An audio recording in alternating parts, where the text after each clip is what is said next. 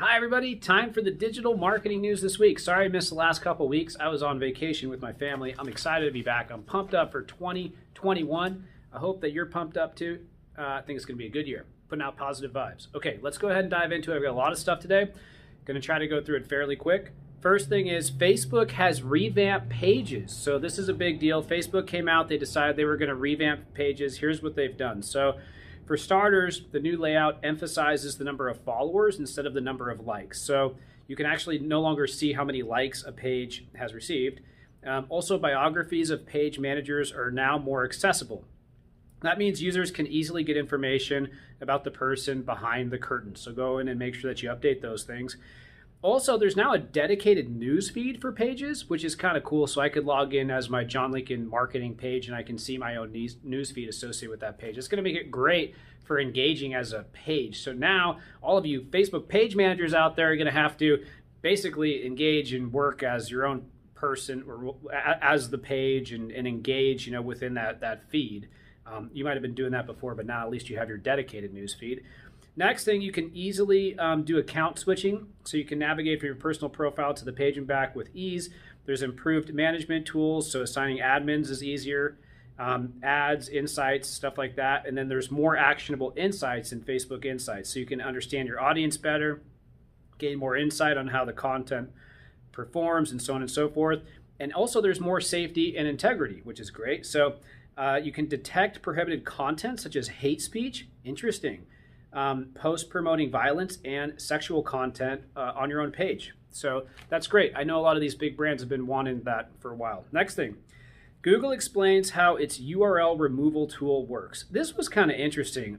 So John Mueller from Google, who's kind of the spokesperson on the SEO side, he came out and said that this URL removal tool, if you don't know what it is, it's a tool that allows you to take a URL out of Google, right? But what people didn't know, what they wanted to ask is how long does it stay out of Google? So here's what he said. The URL removal tool in Search Console just temporarily hides pages from the search results. It doesn't remove anything from the index. Sometimes these pages just take a while to be re-indexed, and usually those are less frequently shown in search results, so few people see it. So it removes it, but for just a little bit of time, and it could come back, which is, so it just temporarily blocks pages. Next thing, Harvard, good old Harvard, came out with a study on the relationship between prices and ratings. I find this very interesting because I just made a video on the YouTube channel on perceived customer value and how to get more, sell your products and services for more by upping the perceived customer value. But this study relates to that in some ways. Let me tell you about it. So if you're delivering a product or service at a high price point, you really need to be delivering outstanding quality. Otherwise, your ratings might suffer, right?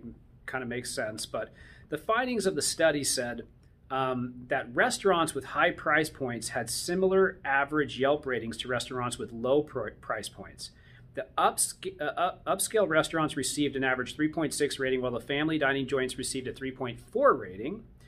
And they interpret this as a suggestion that rating area function is a function of both quality and price, the author says.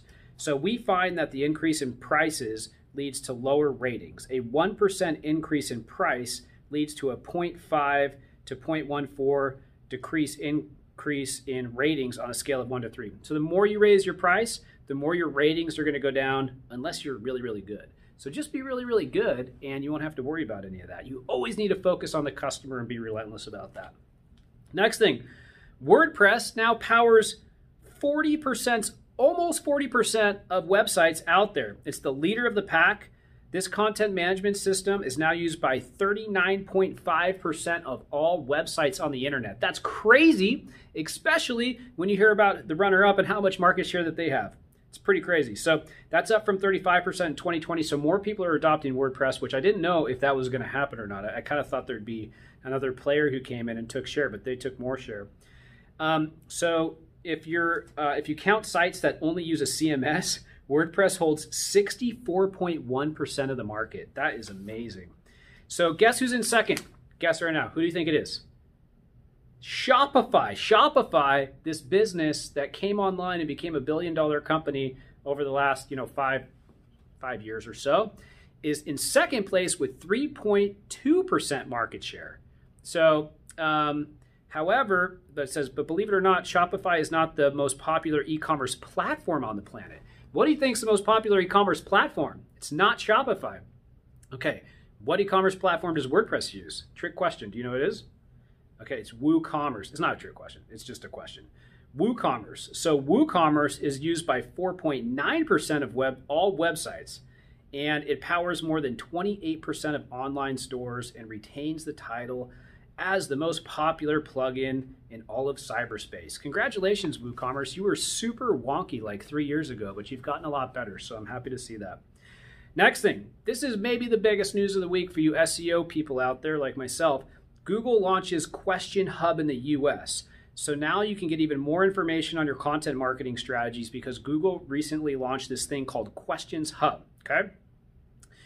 Previously, it was only in India, Indonesia, and Nigeria, and this platform allows you to explore the asked yet unanswered questions via search. So you can use this, you can find all the questions that people are asking, but they're not answered in search, and then you can go to it and you can submit a page from your website. You can drop in a link and you can say, hey, Google Question Hub, I answered this question on this page, please include it in the index. That's how you do it. You don't write an answer, you actually give them a URL. Sources say. So, wow, what's going to happen now? Do I need to go to my computer over here right now and find all the questions and just start plugging in every answer that I've written to every question that's out there? Maybe, I don't know. Is it a race to who does that first? I hope not. Sounds crazy.